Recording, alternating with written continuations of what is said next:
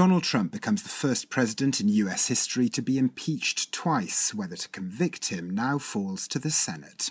Governments around the world are assessing the risks of a new variant of the coronavirus, which appears to have originated in Brazil, and Italy's largest mafia trial in several decades amid a vast security operation begins in the Calabrian city of Lamezia Terme. Monocle's correspondents are here to discuss those stories here on the Late Edition on Monocle 24.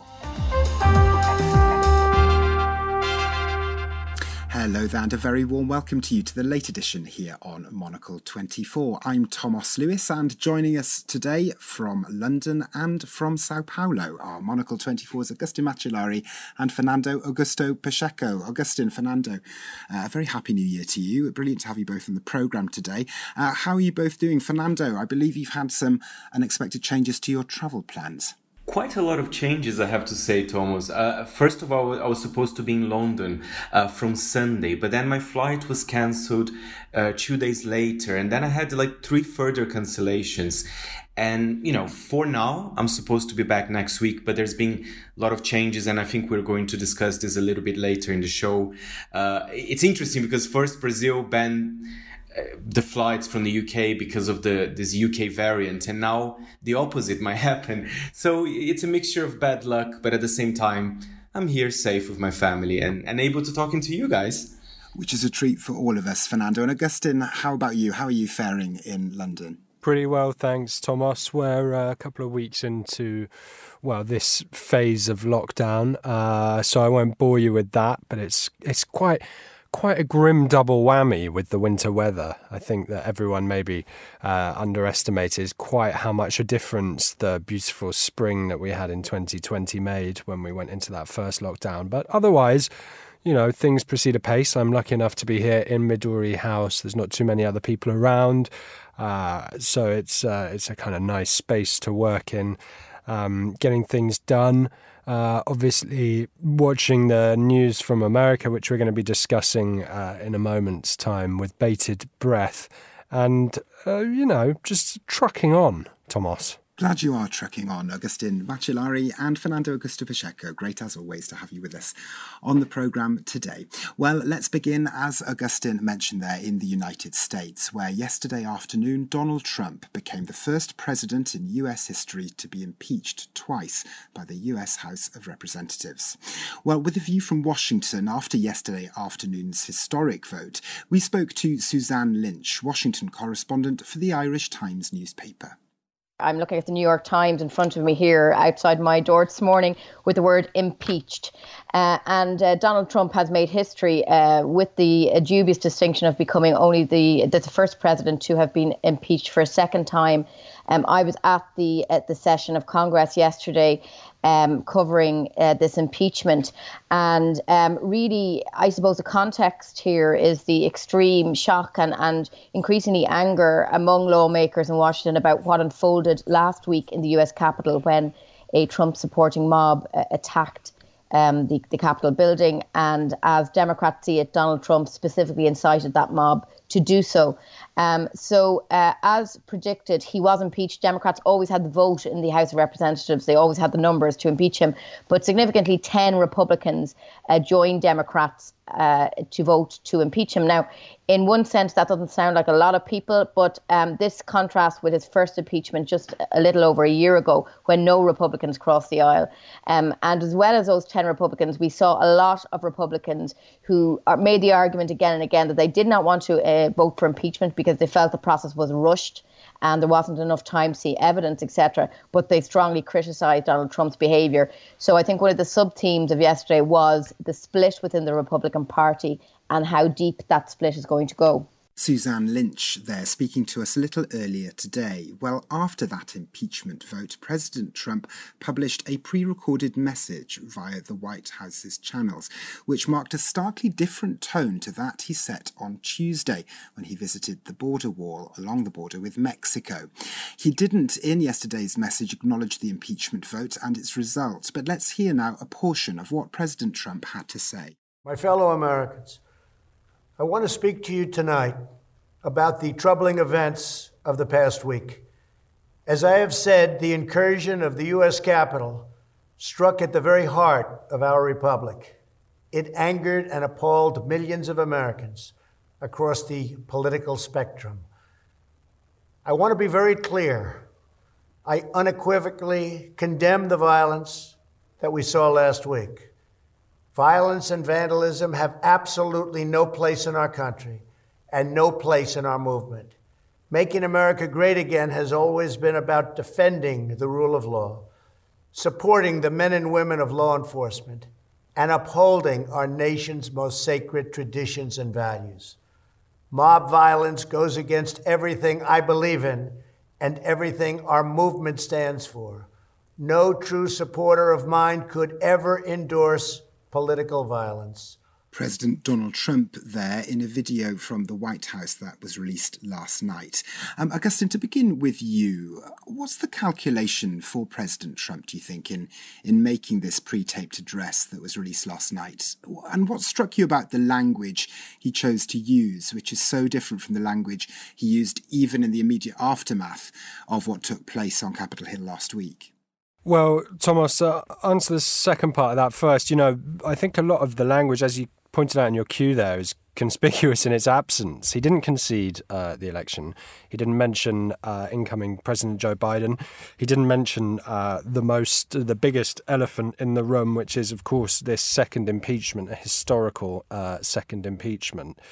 Lots of references to our movement, which I found slightly menacing. But, when you compare this to your standard Donald Trump speech, there's no digression. He was very down the line. Reading under the Twitter thread where the White House posted it, people were kind of saying, wow, can you have been this presidential from the get-go, blah, blah, blah.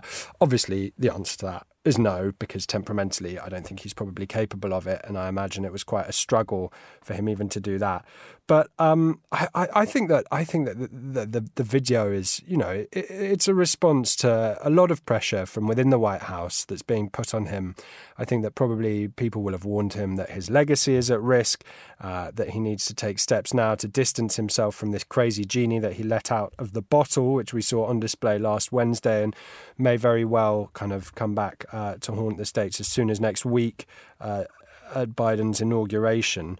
I thought that his reference to last Wednesday's calamity was a kind of an interesting choice of words. Calamity, to me, speaks to something that is kind of blameless and that just, like a natural disaster maybe is a calamity rather than a kind of attempted insurrection, as some people have been calling it. I'm not sure I quite agree with that. I, in fact, have heard a lot of interesting discussions around the language that we should be using to discuss what happened last week, but we won't get into that. You will have noticed later on in the speech that he does, in spite of taking this kind of measured tone, take a swipe at big tech. He talks about freedom of speech and he tries to share this conciliatory message. But I think you'll agree, Thomas, it just rings hollow. He's trying to bring the country together after 4 years of working pretty hard to tear it apart. It's like someone pretending to be presidential. Last Wednesday he said, "We love you, you're special," to the protesters. But as I say, I think there's a lot of pressure from within the White House on him. Jared Kushner, I think, insisted, got Mike Pence involved. They both encouraged him to do it, purely because he's legally liable. I think within the White House, things have changed. Reportedly, it's a ghost town. It's long been regarded as something of a kind of COVID hotspot. And now a lot of the staffers who would otherwise, under more normal circumstances, be leaving to go into new roles, perhaps in media or wherever they could put their kind of little black books and skill sets to work, leaving in protest at what happened last week. Everyone is frantically trying to distance themselves from Trump's administration. Mitch McConnell is widely reported to be very much behind the impeachment. It's politically expedient for him, and he sees a route to separating Trump out or excising him out from the Republican Party. Trump himself has also fallen out with Rudy Giuliani, whose cause he's no longer taking. It sounds a lot like all the rats are abandoning what's clearly a sinking ship. Trump has had to make this video because, as we know, he's had all of his various platforms taken away from him. His only recourse now is to sort of public speaking and the White House channel like this, but any sort of hint of the kind of language that he has been using would get that video blocked from Twitter, of course, because Twitter has drawn this line in the sand and said, no more incitement to any sort of violence. So that's why he's off that service. That's why this video was posted on the White House's Twitter page. But, he is still insisting the election has been stolen. That's what's being reported. And more than that, he's apparently thinking about pardoning himself, along with a raft of other people that he's still kind of reported to be planning to pardon. He's been encouraged to resign by his advisors, but he will not do it. He wants to go down fighting, which I guess fair enough. Pardoning oneself, I think, apart from being caught red-handed, is maybe the most incriminating thing that one could possibly do. I'm not sure if you agree with that, but it seems to be up there. The video then is I guess his kind of one of his rare measured attempts to kind of undo a bit of the damage, but more importantly to kind of whitewash or his legacy, so that he's not remembered as the catastrophe that he has been, who ultimately galvanized thousands of people to descend on the US Capitol and tear it to pieces. And I guess that's what he's trying to do. Whether he'll be able to or not, I think we can all agree he won't. The history books are being written. You can hear the pen scribbling as I speak. And I don't think Donald Trump is going to come out looking very good. Well, to go back to an idea you put there, Augustine, about Mitch McConnell's attempt to excise Donald Trump from the party, it was an idea that we also put to Scott Lucas, who's a regular contributor for us on US politics here at Monocle 24, on today's edition of The Globalist. He explained for us the timings of the trial in the Senate and what the calculation among some Republicans might be when that trial eventually gets underway. The leading Senate Republican Mitch McConnell made it clear yesterday that there will be no proceedings before Joe Biden is inaugurated on the 20th of January. However, what is significant is that McConnell did say through his office that he believes Trump has committed impeachable offenses. That means there certainly will be a trial after January 20th, because you can try a federal official after he's left office and convict him. The question will then be this. You'll have the hearings, you'll have the vote on the floor of the Senate. Now, you need a 2/3 vote to convict. The Senate will be split 50-50, 50 Democrats, 50 Republicans. Will 17 Republicans join the Democrats to convict Donald Trump? I think up to 48 hours ago, we almost certainly would have said no. However, McConnell's indication, very pointed indication, that he will consider conviction could lead a group of Republicans to follow him. And that would raise the prospect that Donald Trump would be convicted. Why is that significant? It means that Trump would lose his privileges as a former president. He would lose a very lucrative pension of more than $200,000 a year. And perhaps most crucially, the Senate could then vote to say that Donald Trump cannot run for president in 2024. Scott Lucas there speaking to us a little earlier today. Fernando, as we heard from Suzanne Lynch a little earlier, 10 Republicans did side with the Democrats in the House of Representatives yesterday. As she said, not a huge number on the face of it, but a significant one. Some of those members of the House of Representatives on the Republican side, in their portions of the debates, brought up the idea that now is a time for unity rather than ongoing with a divisive impeachment trial for an outgoing president. What do you make of that idea? I wonder if there's an argument to be made that those people who are calling for notions of unity, well, how can you possibly achieve that if no one is held accountable, not least the president, who has now been found guilty of inciting what happened last week, if he isn't ultimately brought to account by the Senate? What do you make of that line of argument? Well, first of all, I think a call for unity in this case is quite hypocritical, especially when the person in question, Donald Trump, if he has committed impeachable offenses, this is not about unity or not. This is about kind of a procedure that happens in all democracies in a way. So it is very hypocritical, and we see that not only in the United States but in other countries as well. There's kind of a fake tone to it as well, and it's quite important. If he's impeached indeed, it's not just about unity or not. I mean, if he did commit offenses, I mean, we wouldn't want him to be a candidate again in 2024, and as Scott was saying there as well, there's a lot of privileges of being a former president in the United States.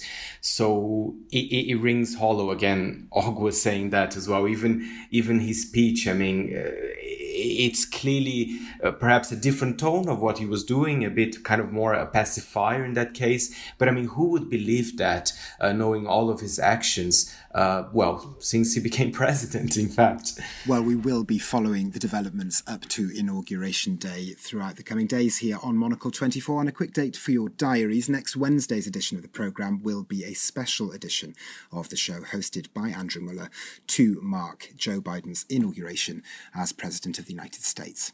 Well, next here on the late edition, concern is growing over a variant of the coronavirus that appears to have originated in Brazil. Fernando, as you mentioned to us at the top of the programme, you are, for the time being, stranded in some sense in Brazil. What's the latest you can tell us on this new variant and how that's being covered in Brazil, where you are for us today? Funnily enough, Thomas, actually, I was reading the Brazilian papers this morning. Of course, there was mention of it, but it was not even kind of the top stories of the day. I think the thing with this variant, we don't know too much information yet. What happened is the following. There were 4 Brazilians from Amazonas, which is where this variant came from, the north of the country. And I think they flew to Japan and in Japan, they found out that it was kind of variants that were discovered here in Brazil. So I think it's an ongoing story. But of course, I think some countries, including the UK, they're looking into that. And we might see a ban of flights coming not only from Brazil, but other South American countries as well. Because if it comes from the Amazon region, which of course the majority is in Brazil, but there are other countries as well who are neighbors. So it's interesting. This could be a big story here in Brazil soon. But of course, we have cases, hospitalizations in Brazil are on the rise. Tomorrow, the São Paulo government might announce new restrictions in the city. But the type of restrictions that I've been seeing so far, Thomas, they're not as nearly as restrictive as the ones we see it in Europe. I think in Brazil really depends on where you live. But I have to say, I mean, a lot of people think as well that Brazilians perhaps don't wear a mask or everything. I've seen when you walk in São Paulo, especially in the city center, 90% plus of people were wearing masks on the street. So I think people, they are complying as much as they can. And that's kind of a positive thing that I noticed here during my stay in Brazil. And would you say, Fernando, just finally, that there's a sense of a growing seriousness in Brazil, sort of broadly speaking, as you mentioned there, sort of the way people behave when they go to supermarkets and that kind of thing? Are you noticing a difference between your usual home in London to your home country in Brazil while you've been there? Yes, in one sense, I'm very surprised in a positive way. I do think people, they are, trying to protect themselves as much as they can. It is a different country. We don't, I think most Brazilians, they don't have the government support you see in many countries in Europe. So it is hard. A lot of people, they have to keep working, perhaps in not the best of conditions as well. But I think one problem here at the moment, Thomas, is vaccination. I think some countries, I know that in the UK, vaccinations already started. Here, it's expected that it will start next week, but we don't know, again, all the information. So there's been quite a lot of shambles in that aspect, and that's a shame. I think we're being a little bit behind. I know other countries in the region, like Argentina and Chile, they have started vaccination already. So it's still a very confusing period in that sense. Well, finally here on the late edition, in Calabria, the largest mafia trial to be held in several years began today, where members of the 'Ndrangheta crime syndicate are standing trial. Anna Sergi is a senior lecturer at the University of Essex in the UK, where she researches organised crime, and she spoke to us on the beginning of this historic trial on today's edition of The Globalist. Luigi Mancuso was in jail for 19 years and he was still the boss for the whole of the 19 years. So prison does the opposite effect. It elevates the mafia member to a higher status. So to go to prison doesn't actually mean that you are out of the game. The family is very strong in the sense that they dominate the cocaine trade in Calabria, from Calabria, to the rest of the world. They are number one at the table of drug traffickers. So it's really difficult to eradicate something like that just with a trial. And it's about the state figures. As I said, they are individuals, single individuals. We're not talking about systemic corruption here in this specific case, at least. We are talking about institutions, though, like some of the Freemasons deviated lodges, and obviously there is something more there. But I don't think it will be tackled in this trial. This trial is about punishment. It's not about fixing or preventing things for the future. Anna Sergi there, speaking to us on today's edition of The Globalist. Augustine, the logistics of staging this trial appears to be pretty extraordinary in its own right. A special 1,000-seater maximum security courtroom has been built for it. The defendants are going to be in court in specially built cages, so I read somewhere. 900 witnesses are reportedly going to testify against 350 people. The theatre, if that's the correct word for it, of all of this is pretty remarkable in its own right, isn't it? Yeah, it's a huge deal. They're really throwing the book at a lot of people. As Anna pointed out there, cocaine is the backbone of the 'Ndrangheta's business. Apparently, it's got a borderline monopoly on imports to Europe, so you can only imagine the value. I read somewhere that its annual turnover is estimated to represent something in the order of around 3% of Italy's GDP, which is remarkable. It's a really long-standing issue, but this kind of maxi trial, to get to your question, is part of Italian sort of prosecutorial mafia culture. They did it before in the 80s. There was a huge trial which saw several prosecutors and a judge, I think, assassinated by the Sicilian mafia, who, and I think the 'Ndrangheta have done this as well, basically have acted above the law. You know, reading a bit more about them, this kind of enormous, I suppose there's pageantry in it, but I think it's also just practical. The structure of the organisation has been kind of compared with that of a multinational. Anna herself, who we just heard speaking there, described the 'Ndrangheta in an article as more like a brand than a monolithic entity, that there's kind of, franchises, different families that each have different concerns, that it's kind of, to see it as one big thing is not to get the full picture. And I suppose she speaks to that in that quote we just heard. Prison isn't necessarily going to stop any of the individuals from operating, and these trials are more about punishing individuals than they are about fixing the whole thing. Because I think fundamentally what needs to be understood is that this is an organisation that really is embedded within the kind of material fabric of Calabrian culture. Not just in the authorities, but also in infrastructure and also in the land. These guys have networks of bunkers in the middle of nowhere where they go and hide out. You occasionally see those pictures, don't you, of a dishevelled-looking mob boss being hauled out of a hole in the ground, like Saddam Hussein at the end of the first phase of the Second War in Iraq. So, I think that this is a practical. There are practical reasons for prosecuting all these people simultaneously, which no doubt have to do with the safety of everyone involved in the prosecution, and in expediency. But it is remarkable, and it's definitely something that I'm going to be monitoring. Indeed, there's plenty of it to monitor, because apparently it's going to take 2 years to get through. And Fernando, a final thought to you. This 2-year-long trial, as Augustine said there, how would you describe that it's being covered so far? Is there a tone of the sort of focus on the theatrical, the scale of it all? Or is the tone somewhat different in what you've read about the trial that began today?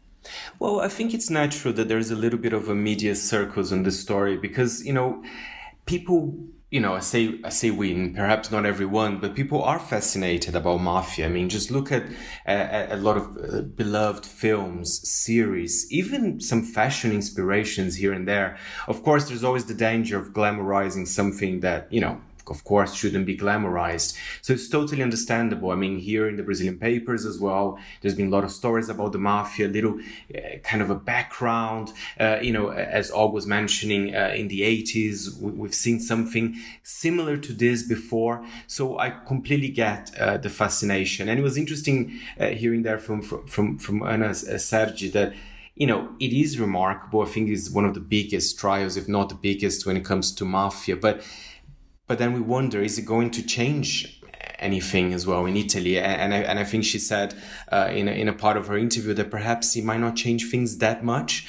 But it's fascinating. I will also be keeping an eye on the story. Well, Fernando Augusto Pacheco and Agustin Macellari, that's all we have time for today's programme. A big thanks to the two of you, as always, for being with us on the programme today. Our studio manager today in London was Louis Allen. A big thanks to him, as always, too. I'm Thomas Lewis. Thank you very much for listening, and goodbye for now.